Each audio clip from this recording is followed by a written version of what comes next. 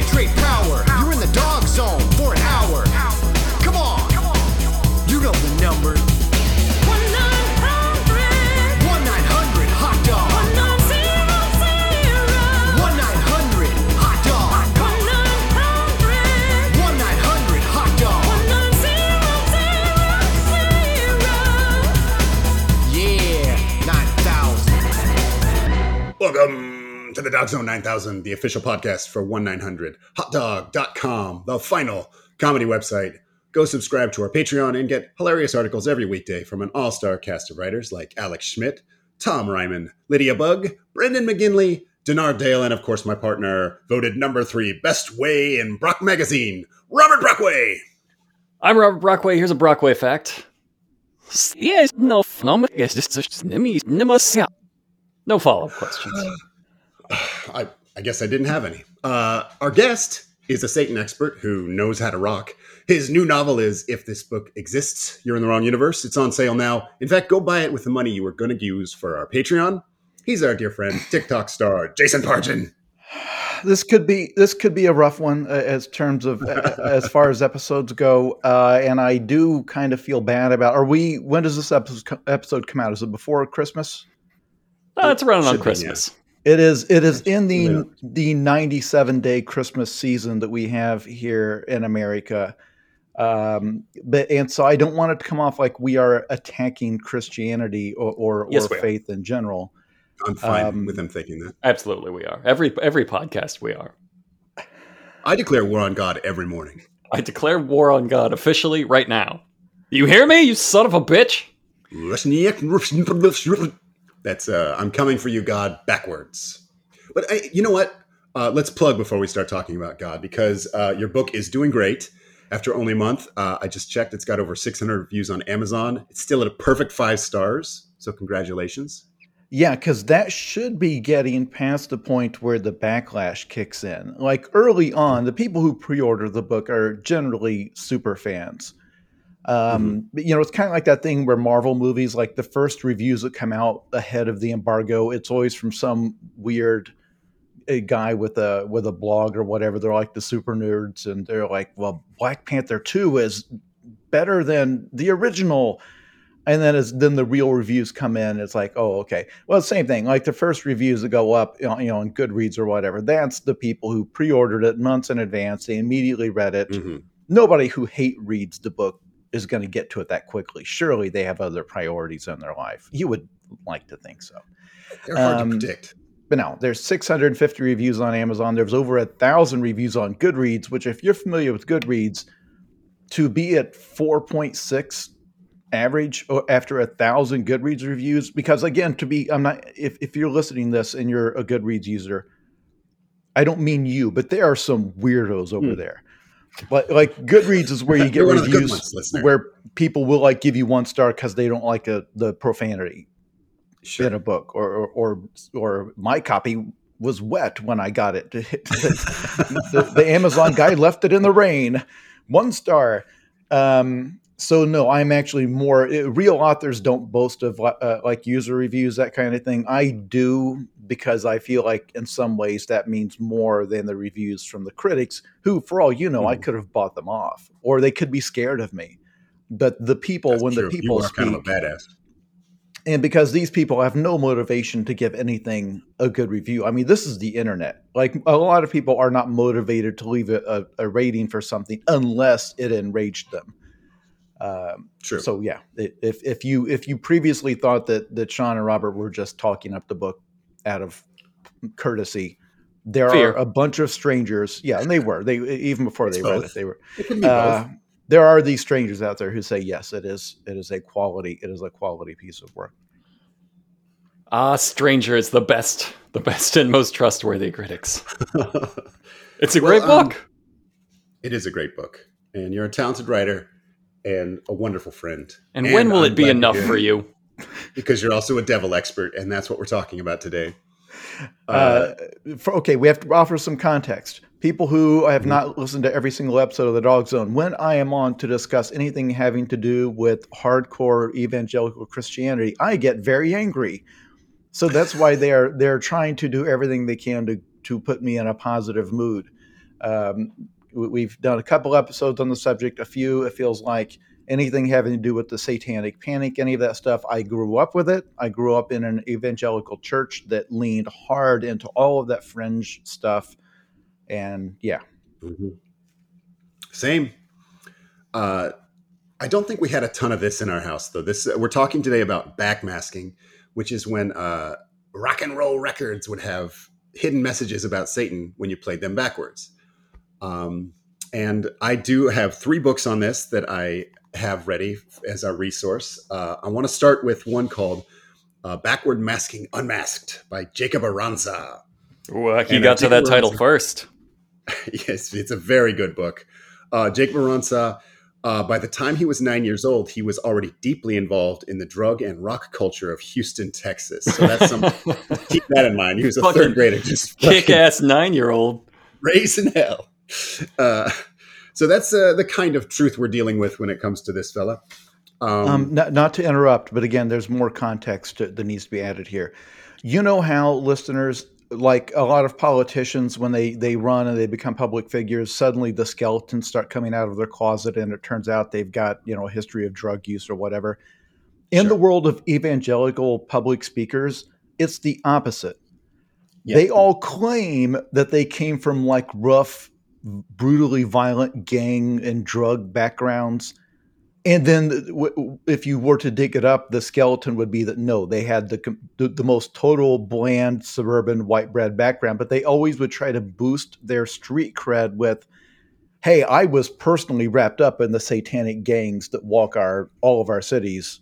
I was there to see it, and thanks to the grace of the Lord, I came through. And they're always just, it's the weirdest thing. You're having to lie about having been a scumbag in the past, and you can tell by every detail they offer, they don't even have friends who were in that situation. Right. Yeah, this dude's a full nerd, I promise. I want to read a section from the intro. It says, why is this so important for us to know about rock music in general and backward masking in particular? Because a recent national survey revealed that the average teenager in America listens to about 6 hours of music every day. That seems like a lot, but I guess they didn't have good TV back then.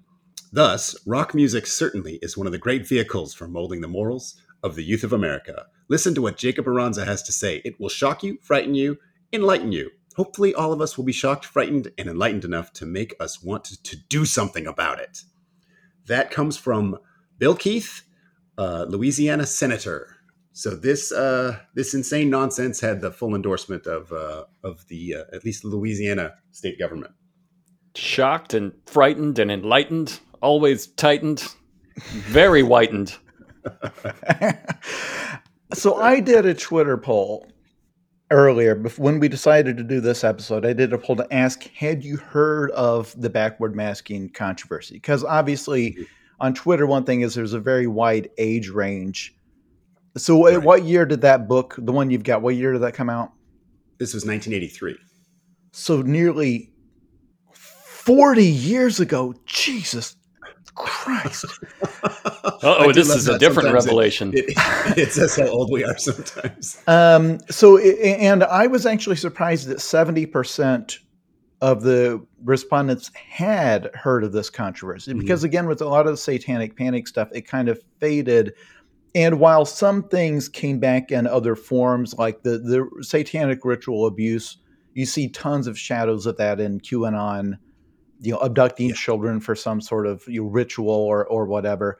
That kind of never goes away. The backward masking thing, it was a huge deal, and we're going to talk about it because at one point it went to court where a band was accused of like prompting a kid to commit suicide, and they had to play the music backwards in front of the judge.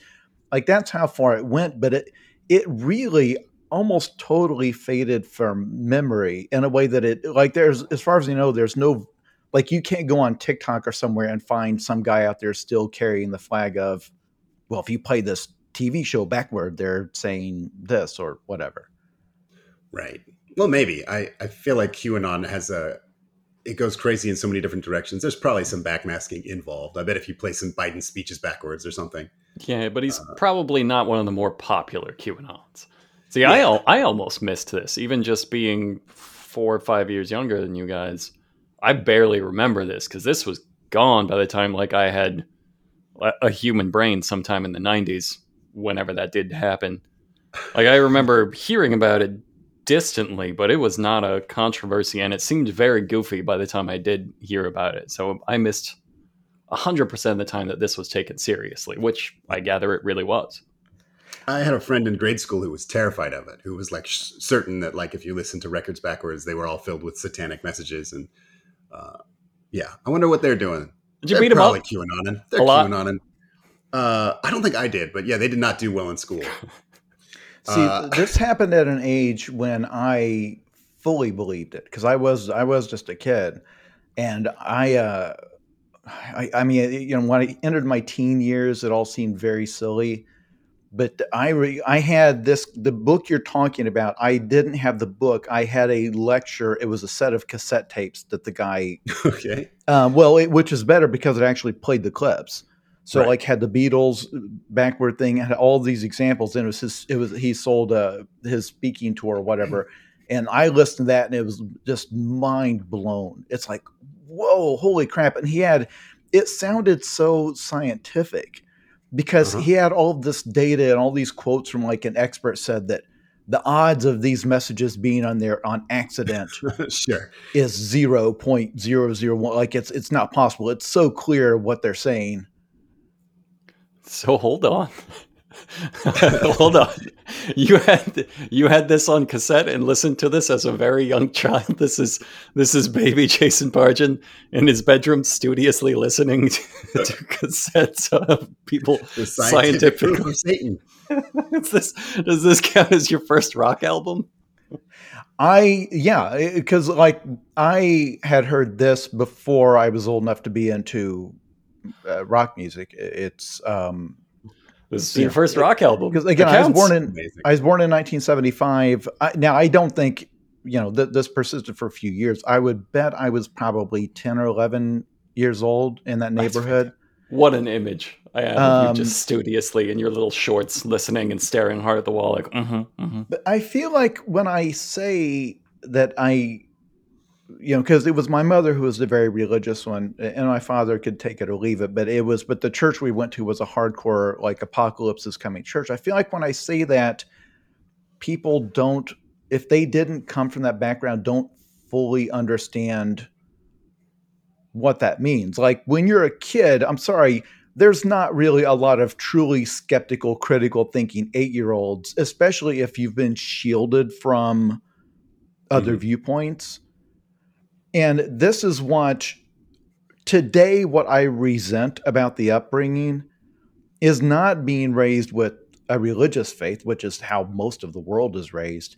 It's the way it was presented like, well, everybody out there knows this is true. They're just lying. Like everybody knows what we're saying. Like everybody knows evolution is fake. They just say it because they love Satan and they love evil. But like scientists are out there faking the evidence. They know it's not real. That's what bugged me because like the grown-ups had to know it wasn't true. And then the question I'm going to ask in this episode, the one question that I still lingers in my mind, Sean, Robert, do you think this guy who wrote this book believed it, or do you think he was running a grift? It's always the tough question. I think he probably believed it. Just judging from his writing, he seems like really infected with like motivated reasoning, like most religious people. So he has decided this is real, and it's just like finding any possible way that could be true.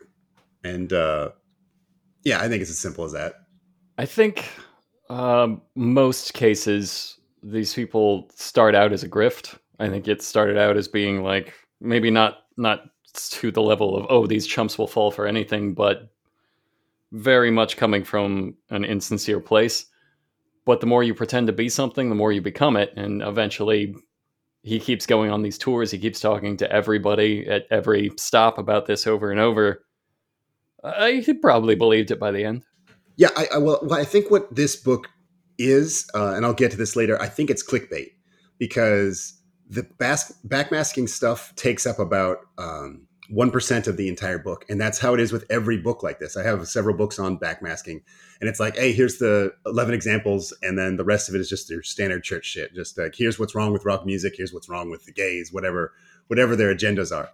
And so whether he's sincere or not, it's clearly not that urgent to get rid of this. It's just like a way to get you interested enough to buy a book. And then, you know, he has the filler, just the other crap that he needs to say.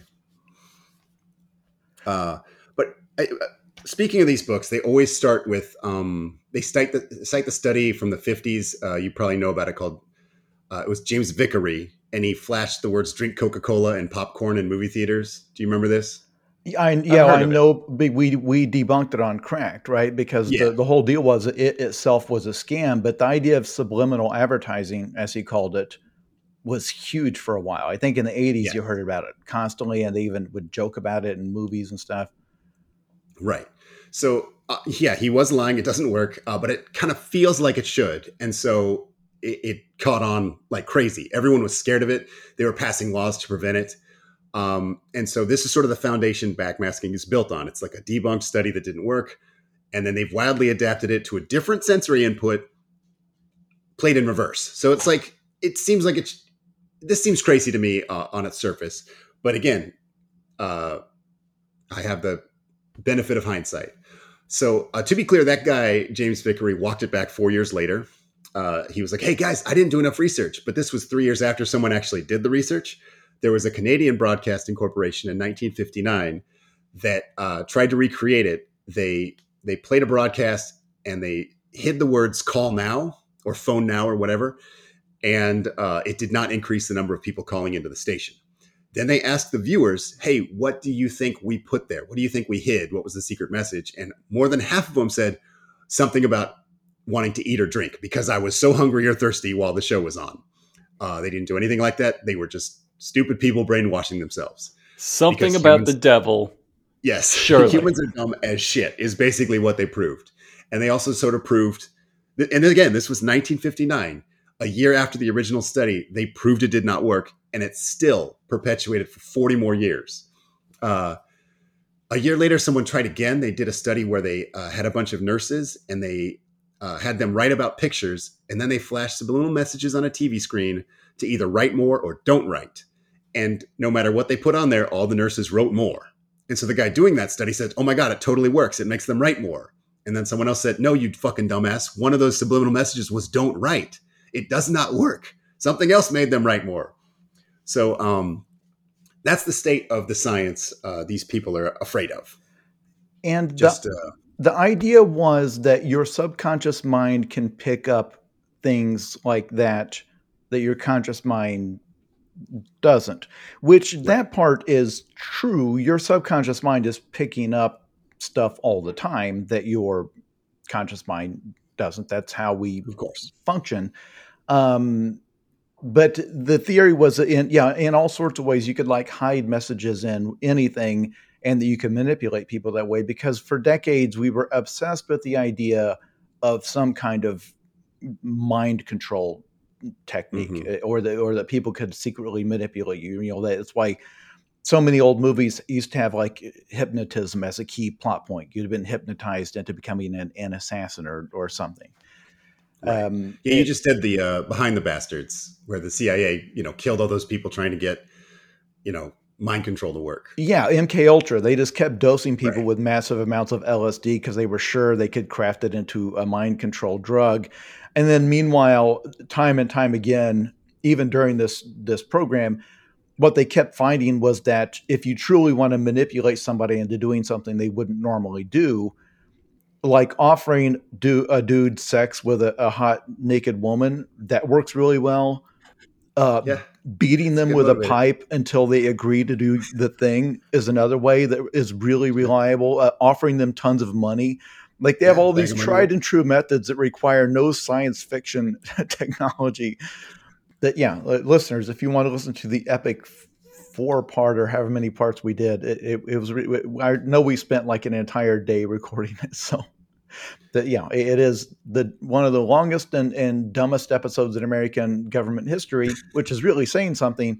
But it was all about this. It was our obsession, our cultural obsession with this idea that if you could just find a technology that could trick people into doing what we want them to do, buying our thing or whatever.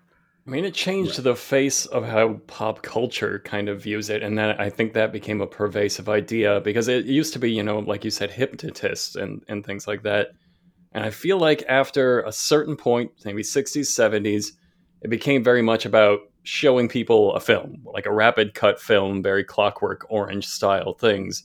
Mm-hmm. And it became this sort of universal cinema shorthand that if you want to program somebody, you show them a rapid cut film and with all of the messages that you want them to do, like cinematic masterpiece Street Fighter the movie. That's how they made Blanca. Right.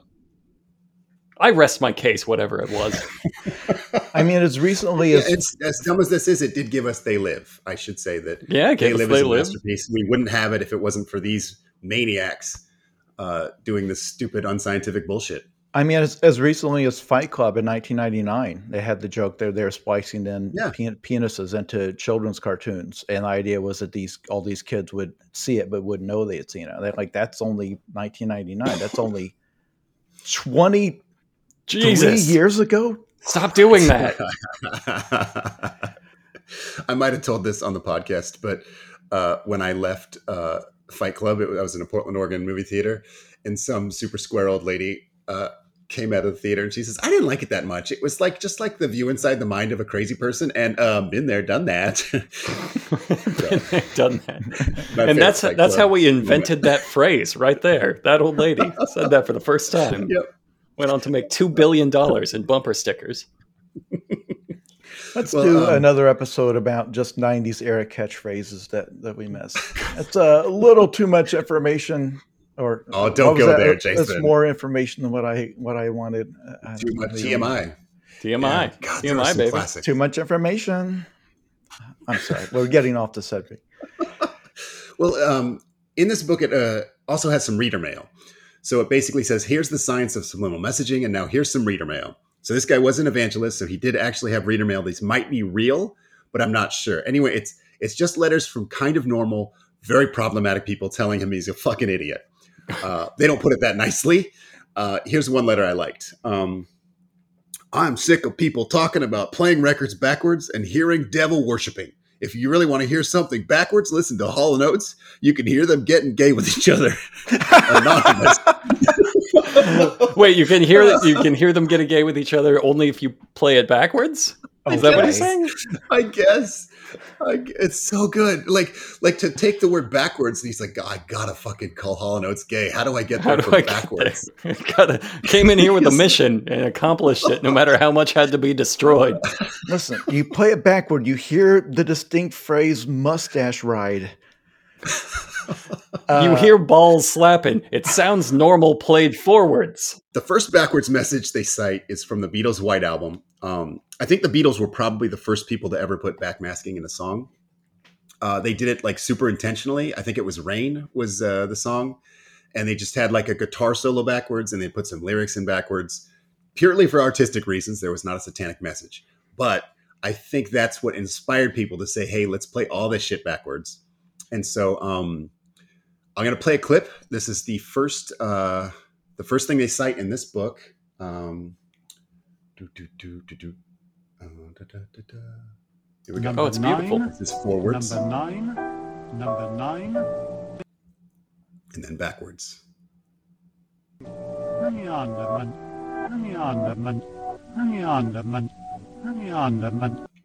Huh. Can you tell what he's saying? Now, here's the thing. Okay, listeners, you heard that, or you can rewind if you didn't.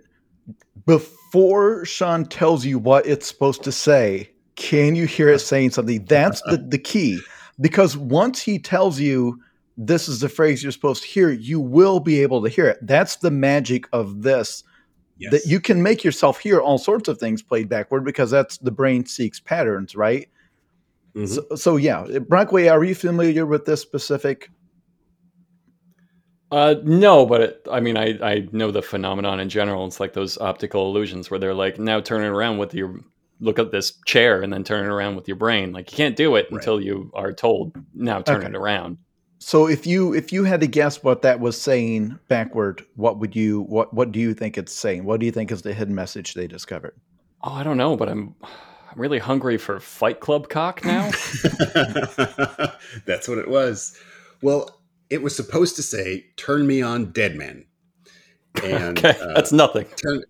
yes, but this was part of a growing conspiracy that Paul was dead. A lot of people probably know about this. Yeah. They said he was dead like as a taunt for a while, and then after this became more silly, they did this as a publicity stunt. They wanted us to talk about this silly thing to sell albums.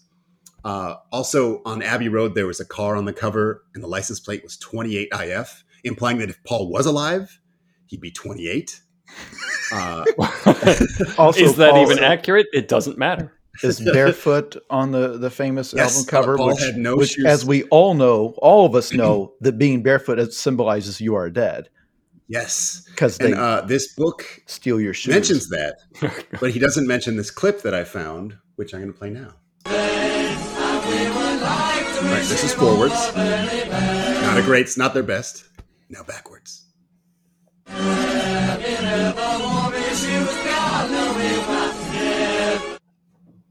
Did you catch that? If you got some warring shoes, we can jump in rain. It said, "We all know Paul never wore his shoes. We all know he is dead." Is what that said. Clearly. Yeah, just pretty clearly. You know what's funny is I did an article that mentioned this on Cracked, and I have a favorite song called "Funky Cold Medina" by Tone Loc, which is a great song, and it becomes more and more insane every year. And so I played it backwards, and of course it was nonsense. But then I'm like, no, I'm gonna fucking make this work. And so I sort of like bad lip reading it and just like kept listening to it until I formed words. I added subtitles, and now you can find this article still on Cracked. I'm sure it's broken as all shit, but it's you can just clearly see the words he's saying and hear them. And if you listen to Tone Loc's "Funky Cold Medina" backwards after seeing this, you'll just if you did that today as a video, you would make $47 in ad revenue. It does have a lot of hits. It's still on YouTube. It would get 800 million views, and you would get enough to buy half of a video game. Right. It is the kind of dumb idea that like there's no reason it couldn't go super viral. It didn't, but like it is. It's pretty funny. Because it wasn't on TikTok, baby. Yeah, I gotta get that on TikTok. Now, I have a question, because I think a lot of the listeners have this question too. How is the Beatles thing satanic? Because how did you get from this guy saying this is a form of Satan inserting messages to sneak into our precious children's minds to the Beatles did this because they thought it was funny? Right. You make a very good point that the book does not even try to attack. It basically brings up how like the Beatles did this. They also seem to think it was a publicity stunt, and yet they go through and they painstakingly talk about every single one of them. Like they cite on the album where someone in the crowd screams "rape," which is weird to think that someone in the crowd would scream that.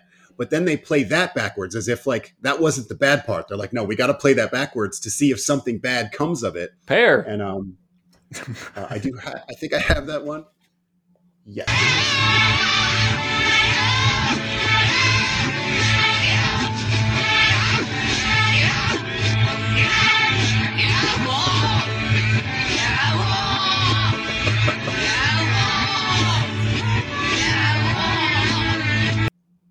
Could you understand that? Yeah, wall. He's just pumped about a wall. That was Paul. He's saying, "Get me out, Paul. Get me out, Paul." So clearly, they still think he's like writing this from hell, I guess. Like he's screaming from hell. So I think that's how this guy's made the connection to why we need to care about this as, you know, warriors for God. He mentions at the end of "I'm so tired," there's kind of a gibberish sound. Now wait until you hear this backwards.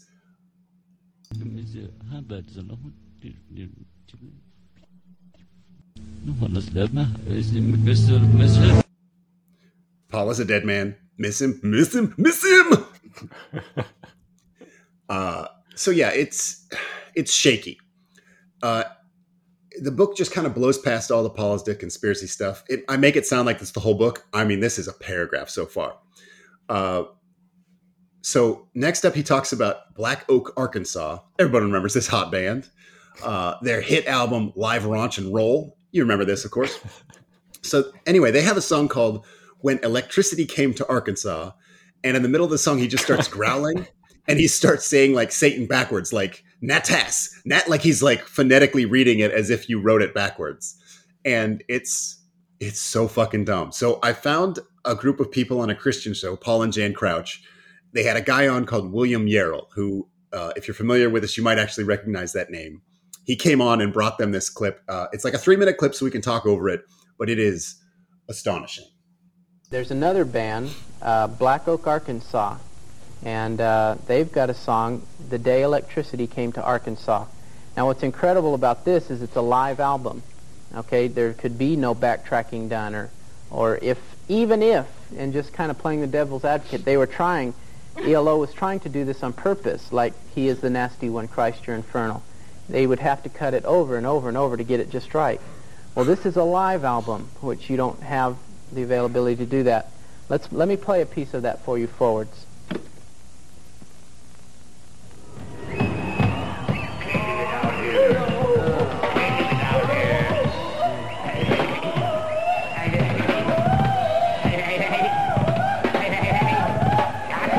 Good, right? You having a seizure? That's some good early Mr. Bungle shit. Natas.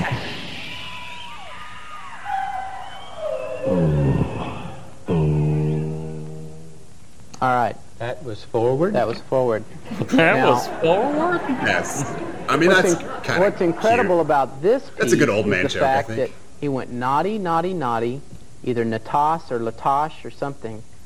So you acknowledge it's gibberish forward. Now, obviously, why would he not just say Satan, Satan, Satan? Why would he say it backwards? Natas, Natas, Natas, 3 times. That's I not think we Satan. have a clue to that we'll share with you a little bit later. But Right. I mean, Yeah, that quite doesn't turn into frankly, Satan backwards. If he would have said Satan, Phonetically. Satan, Satan, it wouldn't have been that objectionable, because they have other songs like Race with the Devil and songs like that, and it wouldn't been, the lyrics would not have been out of place. They're if he fine would with have it said forwards. Satan, Satan, Satan. They're fine But he telling the said it children to Natas, worship Satan. Natas, Natas. Why? Let's play that backwards and see why.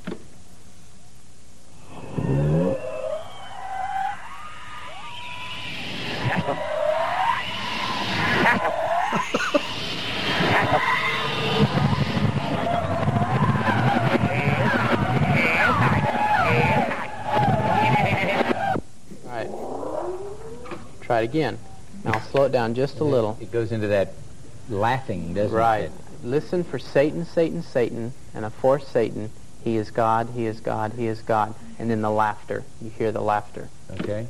And watch what your brain does now.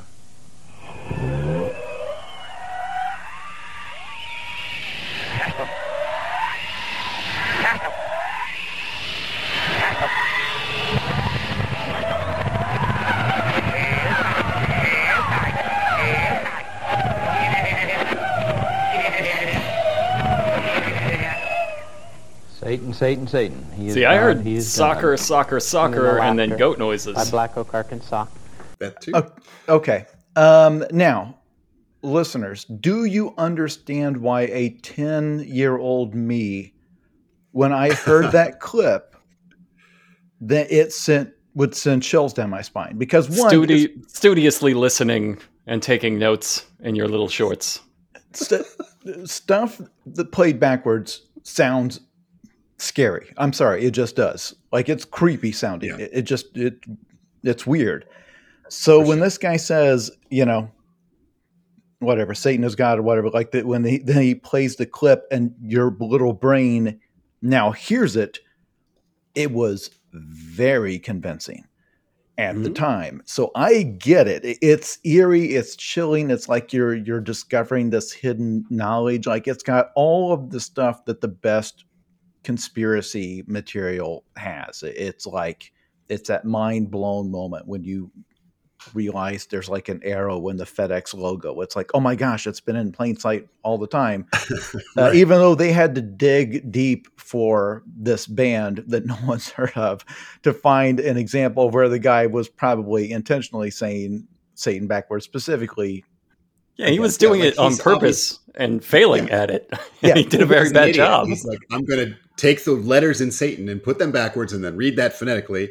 And it's like, no one told him, like, well, that's not going to sound like Satan backwards, dude. Well, but there's something else here that I think is probably a little confusing to people. And this is where it starts to get kind of esoteric or whatever.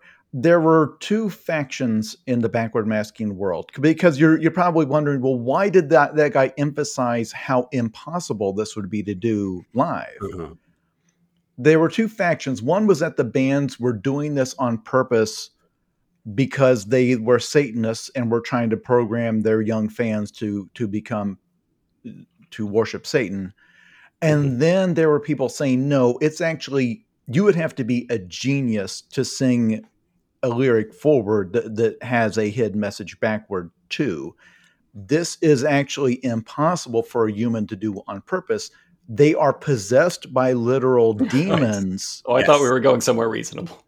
I'm so glad you brought that up. Who caused them to do this. So not even the bands know they're doing it. Now, the bands are, to be clear, absolutely worshiping tons of Satan behind the scenes in their spare time, but they have become so fully imbued with Satan's power that when they sing, it's coming out in this backward message that, of course, the young kids' subconscious minds, they have sneaked Satan into their brains. Now, you might be asking, well, but Jason, this guy in the show just said that they have other songs that mention the devil forward, and their fans just shrug it off. Why would this very difficult to hear phrase of him just shouting Satan as God or over and over again, why would that be effective in reprogramming a child's mind?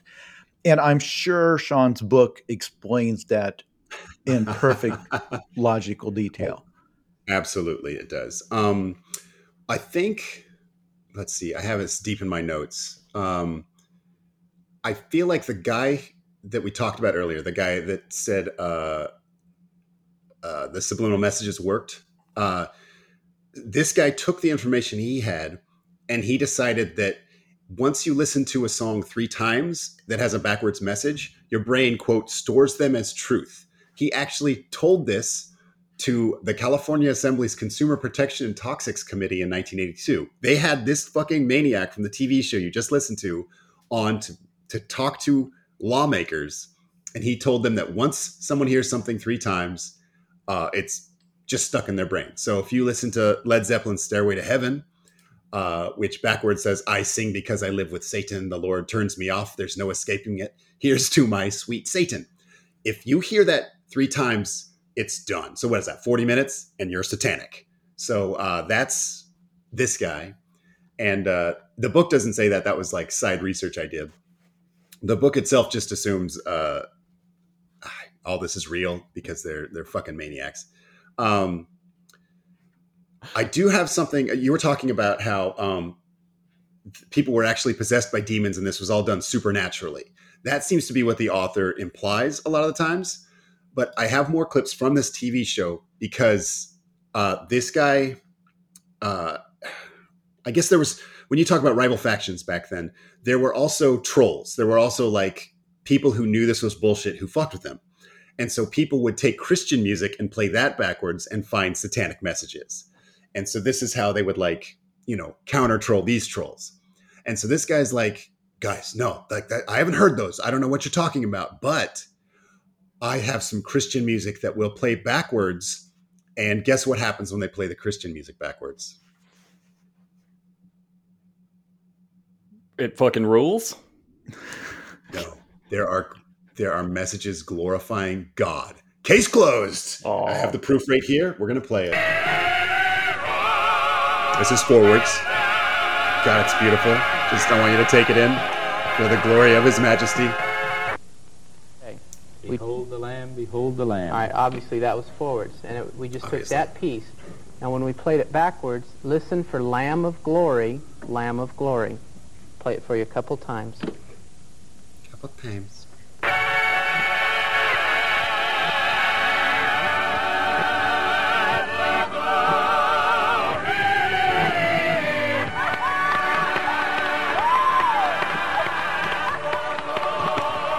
Yeah, that is nothing. Glory. The crowd went wild. The hosts were like double thumbs up with their tongues out. They're so pumped. They're so smug. Got about him. Like, this proves that like Jesus Christ can do the same thing that the devil can. And like to them, this wasn't proof that this shit is just whatever someone wants it to be. This was proof that no, God and the devil like mess with record sounds. So I don't know. At a certain point, religion has to start getting into like real Santa Claus rules. Like, why did God do this? How did he do this? Why didn't he make it clear? Why doesn't he do it for every record? Why did he invent pediatric cancer? What the fuck, God? So next up, he brings Electric Light Orchestra, which did this kind of thing as part of their art. Like they put backward stuff in their music that just spoke very clearly to you when you reversed it. So I have a clip of that. This is 4.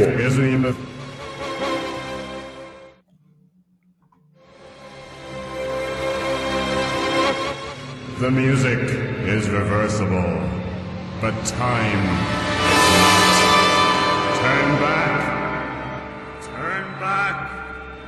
Turn back. So that's what you get when you play an ELO record backwards, which is cute or profound or whatever the fuck. But it's like an almost throwaway line in the book. Like, here's this proof that people are just doing this for fun or to make fun of Christians. And it doesn't make sense why he brings up every single example like this, as if to say like, hey, here's proof of Satan. Here's some people that just played some music backwards. That has nothing to do with Satan. Because obviously it disproves the point. When someone intentionally puts a backward message in a song, it sounds backward when played forward. I suppose you're right, sure. The thing that they're claiming that you can have a statement that works forward and backward and sing it and it works in the song, that's would be the remarkable thing. But when someone puts something that sounds backward and it's like, oh my gosh, they put it in there, it sounds backward. Looking back, with the infinite library of rock music that exists, even though you can project any phrasing and any backward message you want, as you just proved with your Funky Cold Medina example, they had precious few of these. They had precious few good ones, because I hear the same ones. Like everyone you've played are the same ones I heard. And I think there were probably no more than like 10 examples that were like their go-to. Exactly. I do have one from ELO that they claim was made by Satan. So I'll play that one. See if you can make this out at all. I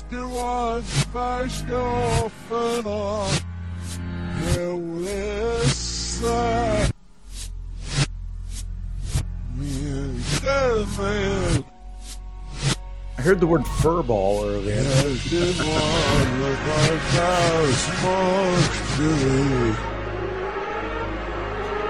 All right, so now I'm going to tell you what that's supposed to say. I definitely heard the phrase, my girlfriend was a nasty Sandman. That's in there for sure. Okay. So that supposedly says, he is the nasty one.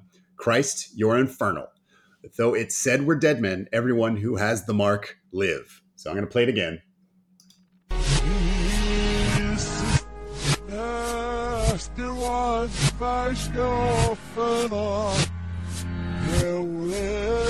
Yeah, I'm here furball again. Definitely furball. Christ is a furball.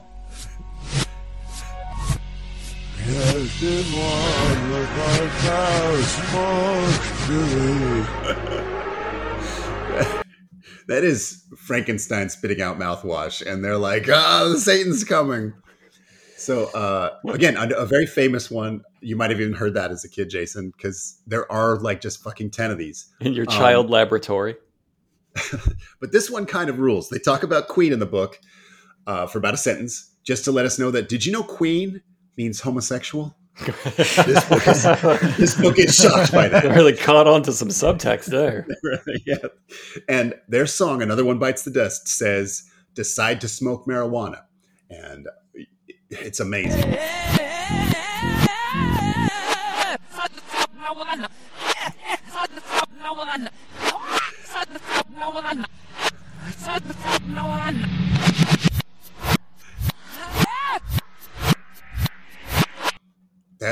That's in my top 20 Queen songs. Backwards, Another One Bites the Dust. That's kind of fucking... It's actually pretty good. It's better than all the other Backwards songs. And here's the thing. I like the thought of an impressionable youth saying to someone, I've decided to smoke marijuana. I've made a careful decision. I've weighed the pros and cons in my child laboratory, and I've decided to smoke marijuana. Mother and father, I inform you. He also mentions a Styx song called Snowblind, where they backwards it says Satan move in our voices, but I listened to this one. I didn't even take a clip of this one because it's exactly Hussein Omou's Corsage. And if you can hear Hussein Omou's Corsage and pledge your life to the devil, that's fucking awesome, and you deserve the devil. I think that good for you. They try to mock a guy named Bob Garcia who worked at A&M Records. There's very few people that actually engaged with this at all, even back in the day. And this guy's like, it must be the devil putting it in there because no one here knows how to do it. And the author's like, the Beatles knew how, Led Zeppelin knew how. Like, even with the experts saying this isn't a thing, they're like, well, how does it a thing then? Like, well, smart guy, then explain how I heard it. Yeah. Like, trees don't actually have faces. How come I saw a face in it? Well, some stuff kind of looks like faces, and your brain finds patterns and stuff. And he's like, no, it's the devil. Checkmate. Maybe it's your brain that's the devil. Huh? That could be. Chapter 2 is all about Aleister Crowley, the magician. He's tied up in all this because of the occult, and the Beatles obviously are witches, and they confess to the killing and cloning of a man or whatever. So that's a good idea, though. Kill a man, clone a man, kill a man. You can kill him forever. Yeah, that's true. And it's never murder. Huh. I've decided to kill and clone a man, mother and father. As long as you confess to it backwards in a pop song, you can do whatever you want to a clone. So he invented this in the 1800s to just sort of talk backwards, probably because it was weird. And so he's sort of linked to that through that. Like, he's a wizard and he talked backwards, so he must be tied up in this backwards talking, wizards and Satan. Again, none of this has to link perfectly. I do have another page I want to read from here because at this point in the book, all it is complaining about different rock stars. And he's like, Bowie sucks. He was a wizard. And the Bee Gees they fucking had sex with people. So, caught one. Yeah, got one. So here we go. Former rock star Little Richard, who has since become a preacher of the gospel, relates, some rock and roll groups stand around in a circle and drink cups of blood. Some get on their knees and pray to the devil. Rock and roll hypnotizes us and controls our senses. And then he probably went, ooh, shut up. But this is cited. And so I found the citation, and it cited the Harrisburg Patriot News, which sounds like a right-wing paper, but I guess it's a pretty normal paper. And then it just says summer 1980. But this was a daily newspaper. So I don't think this is the best citation. And I also don't think that they reported on Little Richard saying, oh yeah, rock stars drink cups of blood. Woo, shut up. Again, that was something I added. They talk about Bowie and Mick Jagger and Ozzy Osbourne. And there's like a sentence about every single person that's ever recorded music in this book. And maybe an insane interview they definitely didn't give. They're constantly confessing to magic powers. And bands like Black Sabbath that really did use satanic Christian imagery are held up as evidence. Like, haha, look. See, I told you they're Satanists. And it's like, right, they did this to get attention from you idiots. Yeah, right? Black Sabbath hates it when you notice that. Yeah, please don't look at the devil stuff. So I guess this is what I was getting at earlier with the clip about finding God messages in backwards God music. Religion gets so much dumber when you start to pin down details. And whatever, listeners, I think it's cute to have superstitions or some club you go to where you read the same fables as your neighbors. It's kind of nice. But then when you're like, hey, this is real and there are magic powers, it's starting to get fucked up because that means there's reverse magic powers and you have to fight them with your wizard abilities, which would be cool as shit. But all of these fights end up being like complaining that records have this kind of make-believe in them. They just don't aim high enough. Like, Right. if you kept escalating that, this would be a fun LARP. Right. And I think this to me feels like the event horizon for this religious stuff, where it's like most nutbags stop. Like somewhere inside them, they know they're playing Easter Bunny, and it's about maintaining kayfabe at this point. They know that Satan didn't really change this record. He didn't like whatever that would even look like. Do they manifest themselves in the record shop and like clawed in with his nails? I don't know. It's okay. See, here's the thing. To this day, if you follow me on my social medias, you'll notice I rarely jump in on any controversy having to do with like censorship or canceling somebody over something they made or any kind of art or anything like that. It's because I have this background and have such a, I don't want to use the word triggered, but I get a real visceral reaction to somebody trying to say this piece of art, this song, this movie, or whatever will program our youth to go out and do crimes. And I'm saying regardless of what direction that criticism is coming from, because when I was a kid and then as a teenager and look back at like, oh my gosh, these people are, these people are nuts. It was all coming from the right and from the Christians that too was trying to get albums pulled from the shelves. Cause that's when this guy in his book's like, well, we've got to take action. Like that's what he's talking about, is like pulling these records off the shelf and not letting them be sold anymore. So to this day, somebody demands a book come down or whatever, I cannot remain like calm and calmly debate freedom of speech stuff because I know it kind of triggers something from my childhood of like this extreme bad faith pearl clutching that always is where you wind up. Yes. Once you start down that road of, well, this is problematic and it shouldn't be sold anymore. We're going to, take demand. We're going to boycott this seller until they stop selling it. It's like, man, you sound just like the worst people I remember. I don't know. But this is why, because it's like, it still is going back to the idea that this art can mind control you. And I feel like in the 50s, the reaction to rock and roll was like, oh, look at Elvis, look at, Little Richard, look at how they're sexualizing our teens. And at least there you could plausibly say, yeah, those 13-year-old girls shrieking at Elvis, if he said, hey, let's go back to my dressing room and let's all have like group sex, they would follow him back there. They're young and impressionable and they think this is the sexiest thing they've ever seen in their lives. It's like, at least there you have, okay. Not too, I do believe that a lot of rock stars do have actual problematic behavior in their personal sexual lives that we've not discovered, but that's not the subject of this show. Like, at least there's something about it, but it's like the country shrugged that off and the art form persisted regardless. So they had to find something new. And so they found the Satanism stuff where it's like, well, yeah, Kiss's music forward is just song after song about partying. And then one song about how much they want to bang Catholic schoolgirls, but backward, the KISS, the KISS, that stands for Kings at Satan's Service or in Satan's Service, which is what I heard in church. And they're in the, like they actually spit blood and that's a ritualistic thing. And Gene Simmons and like they drink the blood of animals or whatever. And I don't remember which of their Backward Mask songs, because there was at least one on the tapes I had. It was a KISS song that backward said something, but it's like, yeah, but the song forward is just, it's a song about Paul Stanley's dong and how much he has sex with his dick. Like, it's like, if you wanted to do a sermon about that, saying like, look, this is not a great way to live your life. This is not, Paul Stanley's not a great role model.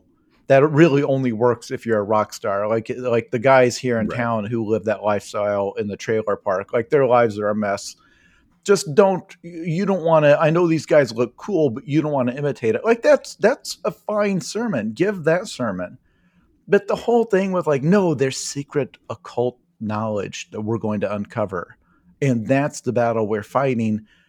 Yeah, that's the that's point when you where insert the crazy. And so I almost disagree with the censorship thing, just because I think the danger here is that it eventually occurs to one of these nerds that, like, hold up, we need to do more than complain. Either God wants us to kill Ozzy Osbourne, or we have wasted 3 years of our life talking about this shit. Like, the end game of this is clearly eliminating Ozzy Osbourne.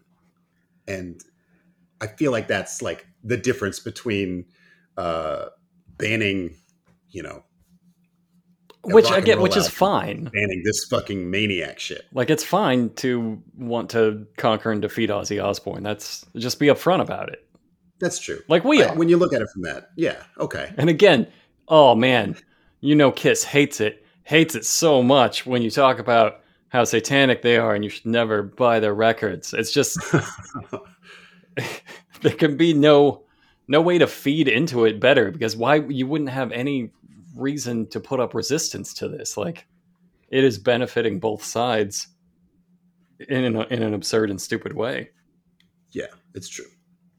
Yeah, and like I say, at most Christians stop around here where they're like, yeah, there's devils everywhere and they're doing all kinds of crazy shit and they're corrupting our children. And then they're like, but we like, no, they're not really doing that. That's just kind of what we say. It's kind of this thing that gets us riled up. But like, we're not going to go grab a shotgun and hunt the devil. That's crazy. But then one of them's like, oh, dude, I will. I'll absolutely go fucking hunt the devil. And that's how we got Mountain Monsters. Because that's, if you truly took the claim seriously, because they're not saying that these musicians are killing our children. They're saying they're doing something much, much worse. They are infusing their spirits with demonic powers that will condemn them to eternal hell. Like, if you truly thought they were doing that, then they should be arrested. They should be stopped. Sure. Like, if you really believed it. If, on the other hand, it's just something you say to kind of spice up your rhetoric, the way there are members of Congress who'll toss little bones to QAnon in their speeches, and you can hear them do it. Like, they'll just throw little phrasing out there that they know is they know it's stupid. Yeah, they're just doing what they have to do, I guess. And that's very frustrating, because the thing that you mentioned about how the bands learned over time that this is like instant record sales because it's just free publicity. So they would start putting just straight up pentagrams on the album cover. That guarantees you an extra 100,000 copies, because every teenager, like, you want the opposite of whatever the pearl clutching old women want, right? So they are defining your taste by whatever they hate. So the moment you hear your preacher holding up this album saying, look at the trash they're selling to our children, like, you are buying that thing that night. And the bands knew it. And I swear you can see the same thing today, because if I go to Twitter and see that somebody I hear from once a year, like Adam Carolla or Dennis Miller, this is another Dennis Miller podcast. Deal with it. We get the unctuous Jedi's at the Jedi plates. And it's like he said something outrageous on his show, or he said something outrageous on Truth Social, or whatever the hell, on Gab, or whatever that they call it. What are all the Nazi Twitters? Parler? How many of them are there now? Yeah. It doesn't matter. And if you trace it back, they've got a book out, or they've got something they're rolling out, and they just knew that you can get instant engagement by making some anti-trans joke, or it's just so easy. I hate to see people falling for it, because I don't know. It's just, it seems like it's a cycle where everybody's cashing in, because this guy's selling his book on backward masking. The bands now know if they can put something that sounds backward in their song, that gets attention. It's like everybody's just making money off the rubes. Outrage is the original algorithm. Oh, that sounds smart as shit. Oh, I did it. I'm out, you guys. It's really good. That's a pull quote. I'm gone. Fucking see you later. That was something I pulled from the next book. He wrote a sequel to this book like 2 years later, because that's how well it sold. By the way, did not have enough material for even one book. I want to point out there's a lot of padding. Like, I'm going to say 95% of the book has nothing to do with backward masking at all. Like, I think 11 pages, and it's over. But this is from the second book, this section on Motley Crue, and it says, Motley Crue, this group has writing on their album that openly states this album may contain backward messages. They're right, too. It does. We caught them. Can you believe we sussed it out? They didn't want us to find that. Off their Shout at the Devil album, played backwards, says, Backward Mask, where you are. Oh, lost in error, Satan. Which is nothing. That's nothing. Yeah. So they did a bad job at it. They called their shot. So did not pull it off. I also want to point out, even with the supernatural powers of Satan, who, as far as I understand, in Christianity, is the second most powerful being in existence. Sure. In his infinite powers, when he hid a satanic message in these songs, he could have a lyric that kind of makes sense going forward and a lyric that makes no sense backward.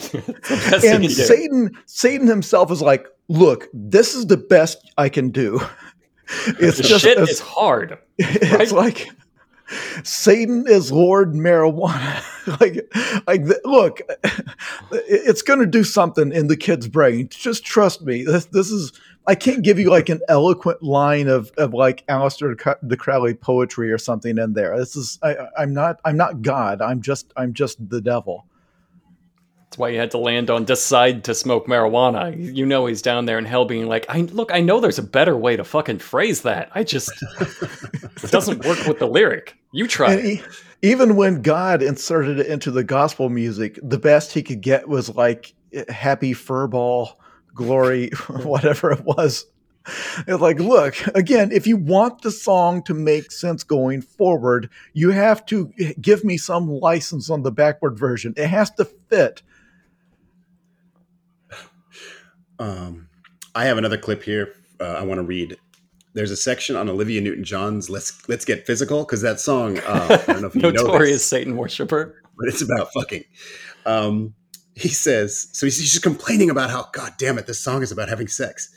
And he says, another verse says, I'm sure you understand my point of view. We know each other mentally. You got to know that you're bringing out the animal in me. Let's get physical. I want to hear your body talk. With lyrics like this, it's no wonder that a recent Norman Harris survey found that almost 1 out of 3 13 to 50-year-olds and 6 out of 10 16 to 18-year-olds have experienced sexual intercourse. Yeah, we didn't do it before that.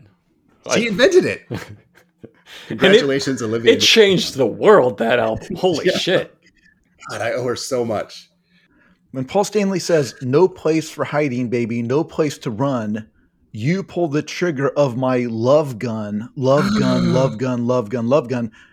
He is not actually speaking of a gun there.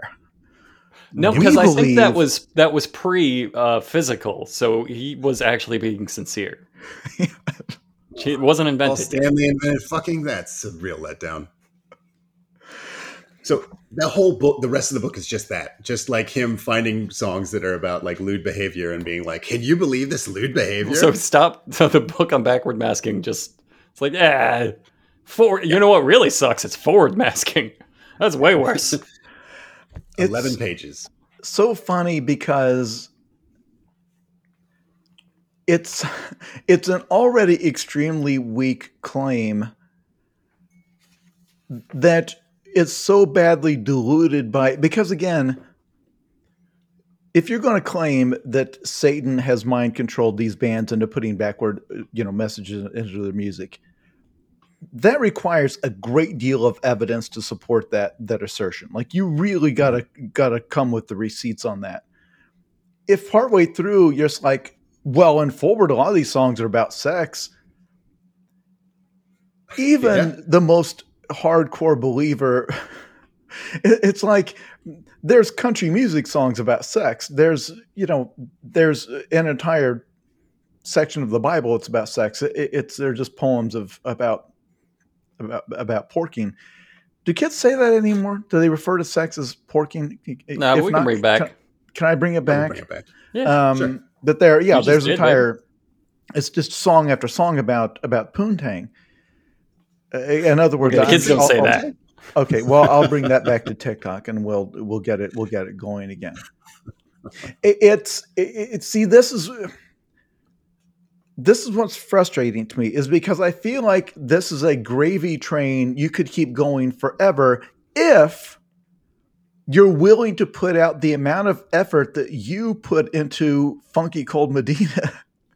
Yeah. Because any song ever recorded, you just need 5 seconds. Not even that. You need 3 seconds. You need 5 or 6 words that is something that sounds like Satan or devil or Lord. Like there's any infinite, evil, whatever, sacrificed, anything in there.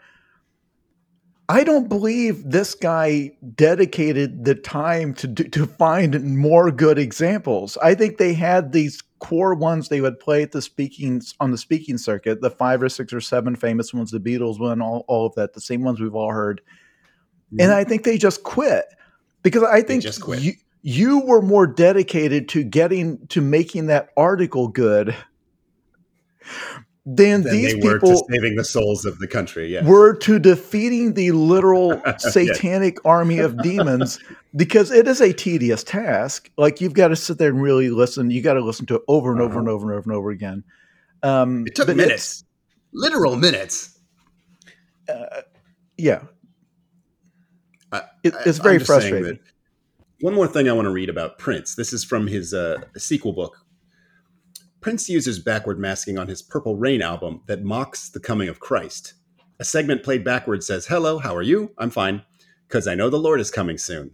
Believe me, if Prince knew the Lord was coming soon, he wouldn't be doing what he's doing and singing what he's singing. So this fucking guy, even when the song is like, "Christ is great. Hi, how's it going, Christ?" They're like, fucking, fuck you. How dare you? If people listen to that 3 times, it will become a truth. You can't win. All right. I feel like this guy didn't know that Prince was a Jehovah's Witness. Yeah, he couldn't. And he had this weird pro-sex version of Christianity that he practiced. That is not difficult information to find. Like, I get that the internet didn't exist back then, but that's something that was like he has these songs about it. Like, I feel like this guy didn't know. I feel like the only thing he ever heard was that one bit. Again, I don't. Stunning how it's the laziness that bothers me. Music, yeah. I'm not a big music expert, but this guy just knows absolutely nothing. He's like, Queen means homosexual, and that's everything you know about Queen. He doesn't mention that one of the men in there is a famously gay man, and it just doesn't come up. He's just like. If you look at the way Elton John dresses, yeah, it could be implied that he is trying to subvert masculinity somehow, that he may not exclusively prefer female partners. I can't even imagine. What that would look like. There's another group of guys. Dan and Steve Peters are 2 brothers who also wrote a couple books on this. I have one thing I want to read from this. Let me find. It appears in the song "Darling Nikki" on the Purple Rain LP. At the beginning of the tune, Prince asks the subliminal question, "How are you?" Then he lets his fans know, "I am fine because the Lord is coming soon." When the secret message was discovered, many teens exclaimed to their puzzled parents, "See, Prince is a Christian. It's okay to listen to his music. Actually, just the opposite is true." So again, these guys took the same thing. Prince saying, "Hi, everybody. I'm having a really pleasant time speaking to the Lord Christ," and they're like, "No, absolutely not." I like that he always says hi first. "Hey, how you doing? Christ is pretty good, right?" They have a little handshake. They do a little wave, little backwards wave. I like that he doesn't include any evidence as to why. Actually, the opposite is true. End of statement. Yeah. By the way, some people. The Jehovah's Witnesses used to be, as a religious group, I don't know how prominent they still are today. I'm sure they're still around. They never go away. But they used to go door to door. Like growing up, they came to our door like at least once a year with their pamphlets. I don't remember what it was called, but they had like a magazine. Prince used to do that. If you lived in the Minneapolis area, you could straight up get a knock on your door, and it would absolutely be Prince there. With his Jehovah's Witness pamphlet. I guess what I'm saying is Prince was probably more devout than the guy that wrote this book, who did this lazy half-assed effort. I can't picture Prince doing that without the revolution behind him. It's just like you would have to open the door to all of them holding pamphlets. You wouldn't stand a fucking chance. I'd convert on the spot. The giant Hulk Hogan bodyguard guy. There's this my favorite Prince moment. It was at an awards ceremony, and he won some award. Lionel Richie presented it. It's probably Grammy or something. He won 1 million awards, but it took him like an hour to get up because like he has this whole entourage, and his bodyguard just looked like his knees were blown out from 50 years of pro wrestling. So he's just like, they waddle up to the thing, and Prince just gets up there and he's like after all this buildup, he's just like, thank you very much, and leaves. And Lionel Richie's mind is blown. He's like, outrageous, outrageous. I love it. I think I've told this story on the podcast before. It makes me so happy. We will do an entire Prince episode, not about any specific, just sharing our Prince anecdotes. For example, after Prince's tragic death from doing it and unthinkable amount of drugs, and he had stayed up for, I think they said like 160 hours in a row or some impossible number, and then his body just gave out. But in the aftermath, they were talking about his drug use, and he was addicted to prescription drugs. And one of the people they interviewed, this is not funny. I know I'm laughing while I say it, but they said, like, well, yeah, you know, he used to come into Walgreens so frequently and refill that prescription. It's like you knew that it was too much, but and I start thinking, like, you're in Walgreens in Minneapolis, and there's just Prince waiting in line. I can't picture Prince in a Walgreens. They were talking to like one of the pharmacists there behind the counter, and they're like, "Yeah, like you saw how frequently he came in, and we knew that it was." I was like, "Huh? I mean, I guess, yeah. It's. I mean, he is just a human being who lived there, and people would see him around. It's just you don't think of like running into Prince at Ace Hardware, like buying a plunger or something. I don't know. Looking at knee wraps, reading the back of the package in line. I can't picture him standing in line. He wouldn't do it. I'm sure in reality, he waited in the parking lot and sent in an assistant or something. But the way they phrased it, it straight up sounded like either they came to the drive-thru or else he went inside. And they did that. Do you remember that documentary on Michael Jackson? And he went to Caesar's Palace and he just kind of walked around like shopping. And by the time he'd gone to 3 stores, there was a crowd of like 200 people following him. It was fucking creepy. And like getting I feel like that had to have been Prince's life. Like I feel once you see Prince, you're going to follow Prince for an hour or two. Yes. And what is Prince up to? He'd like vanish into little holes. You're like, I know you're in there, Prince. You hear a giggle. You have to track which hole he's going to pop out of next. Whack a Prince. Anyway, backward masking. What the fuck are we talking about? Backward masking. I mean, that's the end of my research. Well, in your notes, because again, the Judas Priest famously went to trial over this, right? You familiar with that whole thing? I think that they refused to go to a trial. I feel like that's the story here. I remember reading that. Judas, I'll look it up. No, they absolutely went to trial because Rob Halford, this was in 1990, Google is telling me. Right. Because a family sued saying that his lyrics had driven a child to suicide, a teenager. Was that the background? Yeah. Two young men. I know to the listeners, it sounds like we're Googling this in the middle of the podcast, and we have our research in stacks of paper here. We're just sifting through to find the stuff that because we research these for about 2 to 3 months in advance. Oh, I'm just going into my mind palace. Yeah, Robert, for you store your Dogg Zzone research. Right. It's like a Minneapolis Walgreens. They'd hidden subliminal messages like "try suicide" and "do it" and "let's be dead" in their cover of Spooky Tooth's "Better by You, Better Than Me." Which try suicide. See if you like it.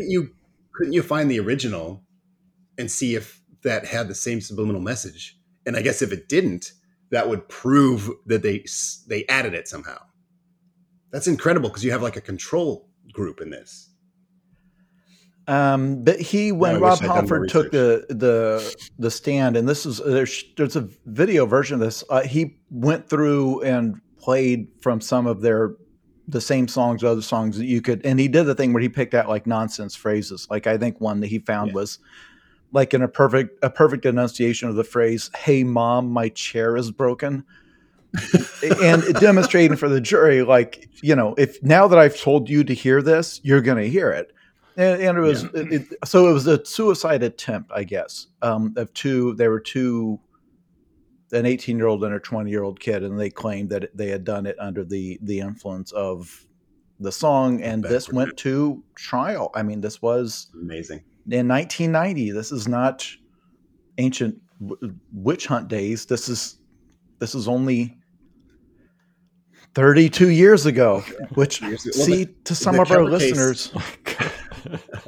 Stop. Yeah, that's a long time ago. But the Keller case was 1992, and that was the one where like those daycare providers were arrested for like satanic ritualing, like sex crimes. Yes. And it was just completely made up. They just asked a bunch of kids, "Hey, did those guys like rub you with raw chicken?" They're like, "What the fuck?" And they're like, "If you tell me yes, I'll give you a lollipop." And they're like, "Yeah, totally." And they're like, "Yeah, put them in jail." And it fucking worked. Like that was 1992. So that's how.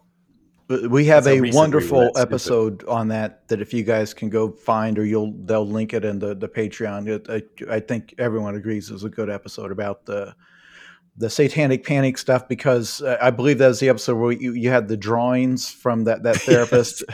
and there's a while where we get off on a tangent discussing how we would personally attack a Satanist town if it actually did exist. Like how we would conduct our assault on the town. Anyway, that sounds like us. It got off on a tangent for quite a while, if I remember. But how would you defeat Prince? Like, while we're on the subject of how we would you fight. would not. You have already lost. The moment you come into conflict with Prince, you have already lost. Yeah, I don't have a good counter for the rollerblading he would certainly be doing. That's what gets me. Like I would have to play a lot of DJ Boy to like train up on roller skate fighting. It can be done.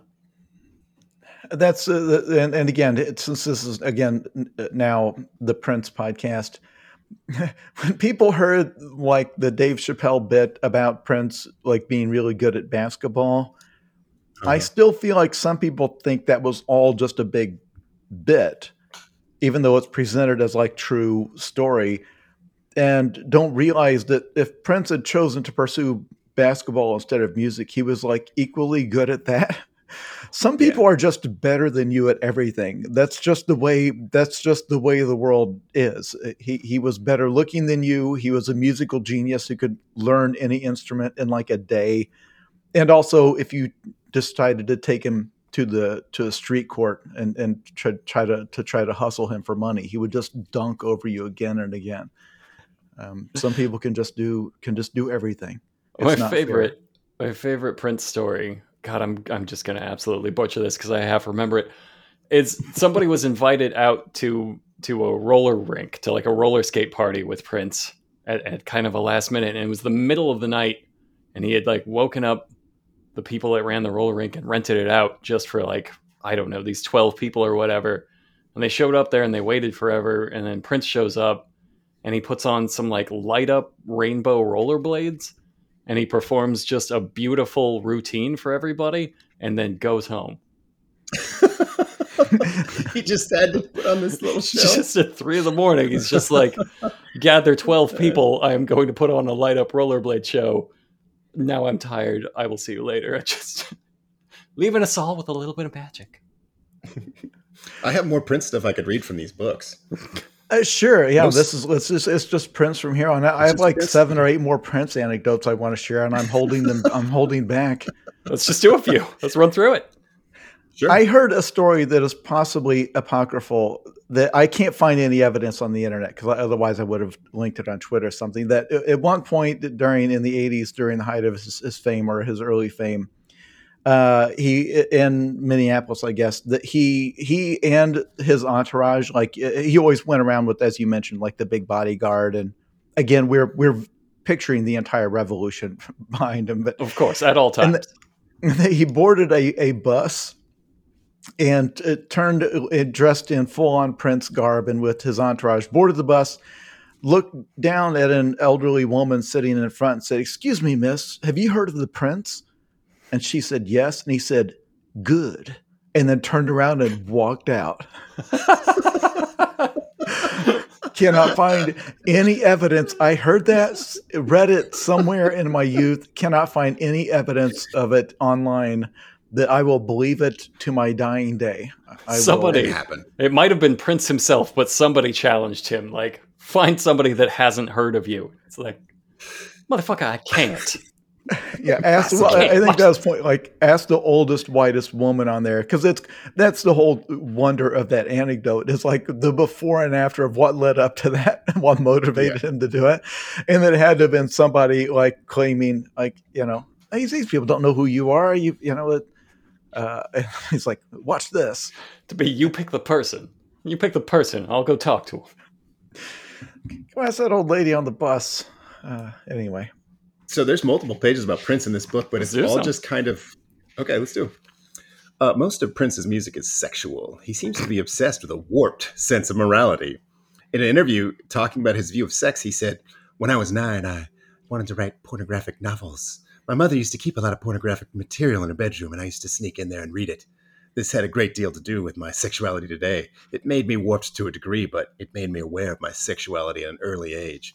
So I actually believe that 9-year-old story. The other kid that was like the drug runner from Texas, I don't buy that one. Yeah, Prince was learning how to be horny in 3rd grade. I believe that. For sure. I mean, you have to practice early. You have to get in your 10,000 hours to be a master of fucking. Other of Prince's songs speak of used Trojans, parentheses, condoms. Oh my God. It would have been way worse if they weren't condoms, though. In his song Delirious, the final stanza says, "Girl, you gotta take me for a little ride. Up and down, in and out, and around your lake. I'm delirious." As if all of this wouldn't be enough, Prince now uses backward masking to mock the return of Christ. So yeah, they do get back to that story about that. So he just didn't know. This probably introduced a lot of like old Christian women to the idea that Prince fucks a lot, though. They were probably like, "Oh my. In and out, around the lake, you say?" Not even my birthday. There's no way that I just want to see you bathing in my purple rain. What they thought that was, because that obviously is the entire joy of Prince. Is like the song "When Doves Cry." Like if you bring up the lyrics to that and you try to do a word search for boner or schlong or schwans or balls, anything like that, you won't find it. Uh-huh. But the whole joy of Prince is that even that song, that it's all very poetic and all that, is just the filthiest thing you've ever heard. Because you could give him any song, he can cover any song, anything. Give him one of your gospel songs and let him sing it while in the video he's nude in a bathtub and then crawling naked toward the camera the whole time. And it will become the filthiest thing you've ever heard. That's what's magical. He didn't have to have it in the lyrics at all. Just that's the vibe. He'll tell you how he's going to make you come when you play it backwards. That's the kind of magic Prince had. Well, except for Darling Nikki, which I feel like he just got sick of it at some point in the album and was like, "Okay, here's what I'm about. Here's one that's just straight up about fucking." Jerking off in the lobby. That's my thing. Like, you might not have gotten it with all of my poetry. It's important that you know I fuck powerfully and often. So what have we learned today? What lesson? Because we never, ever here at Hot Dog, we never just want to be pointing and laughing at people. Right. We want to be saying, okay, but what can we learn about society and about people? Like, I think if we found out how many copies of this book this guy sold, I think we would be sickened by the number of copies. Yeah, we would be depressed. I bet it was in the tens of millions.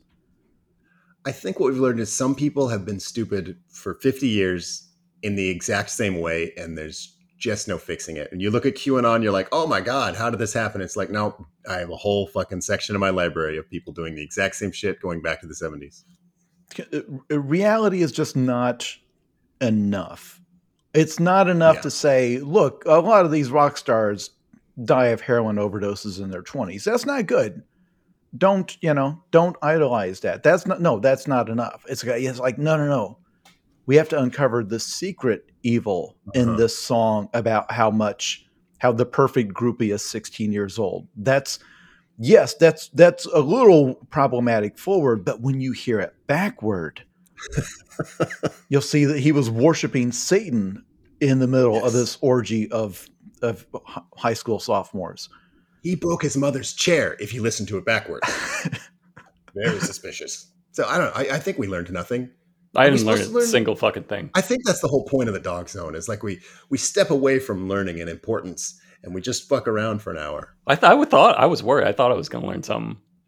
I mean, if anything, it replaces other knowledge in your brain because you have finite space with something that is not going to help you at all.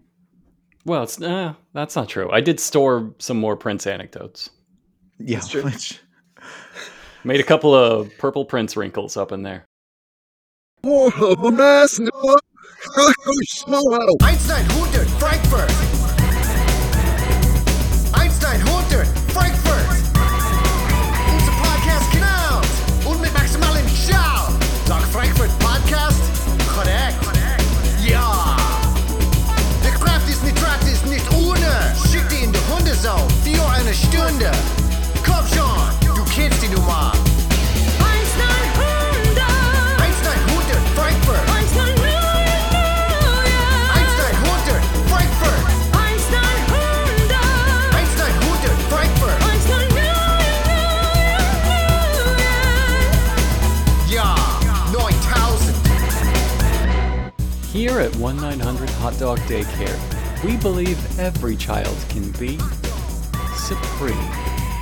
Now let's meet a few of our precious tots. Three Finger Louie, Aaron Croston, Adrian H, Aiden Mouet. Get well soon, we're all rooting for you. No Alpha Scientist Java, we do not cull the weak here. Unandy, Andreas Larson. Badger, Transformers aren't food. No, especially not if you're a Transformer, that's fucked up. Benjamin Cyronen, Ben Talzer, Brandon Garlock, Brian Saylor. You need to poke air holes in the Play-Doh mask or this game of Mummy gets way too real. Brienne Whitney, Brockway loves the meat milling. Yes, he does. Burrito Mouth. Cyril, don't touch that. Never touch that. I don't even understand how you're touching that. Rev. Chance McDermott. Chris Brower, Curious Glare, Dan B, the artist formerly known as Devin, Sweetie, knives are for grown-ups and revenge only. Dean Costello, Donald Finney, Dr. Awkward, Eric Spalding, Fancy Shark, Jello-Ho. Now, see, Greg Cunningham needs those knives for revenge, and now he doesn't have them. Do you see why we saved the knives? Hambone, Haraka, Hot Fart, very funny. Jaber Al Aiden, James Boyd, Jeff Araski, fire is not your friend. If anything, it's more of a lover. Jeremy Neal, John Dean, John Hector McFarlane, John McCammon, Josh Fabian, Joshua Graves, I don't care how many rats you tied together, you cannot ride them like a magic carpet. Josh S., Ken Paisley, K&M, M. Jahi Chappelle, Matt Riley, Max Baroy, I know you mean well, but what you're doing is called compromat. Michael Lair, Michael Wells, Mickey Lohman, Mike Stiles, Moju. ND, a smaller child is not a pet, no matter how much they purr. Neil Bailey, Neil Schaefer, Nick Ralston, Ozzy Olin, Patrick Herbst. The Amazing Rain, get your fingers out of there. The Bible strictly forbids it. It's very clear. Rhiannon, Sarkovsky, Sean Chase, don't. Actually, fuck yeah, I think you can make that jump. Let's see it. Spotty Reception. Supernaut. Ted H. Thomas Cavazos, I don't think you can make that jump. But I want nothing more in this world than to be wrong. Let's fucking see it. Timmy Leahy. Toasty God. Tom Sekula. Tommy G. Waylon Russell. Yossarian. Armando Nava. You're actually doing great. Gold star. Don't attack the other children with the gold star.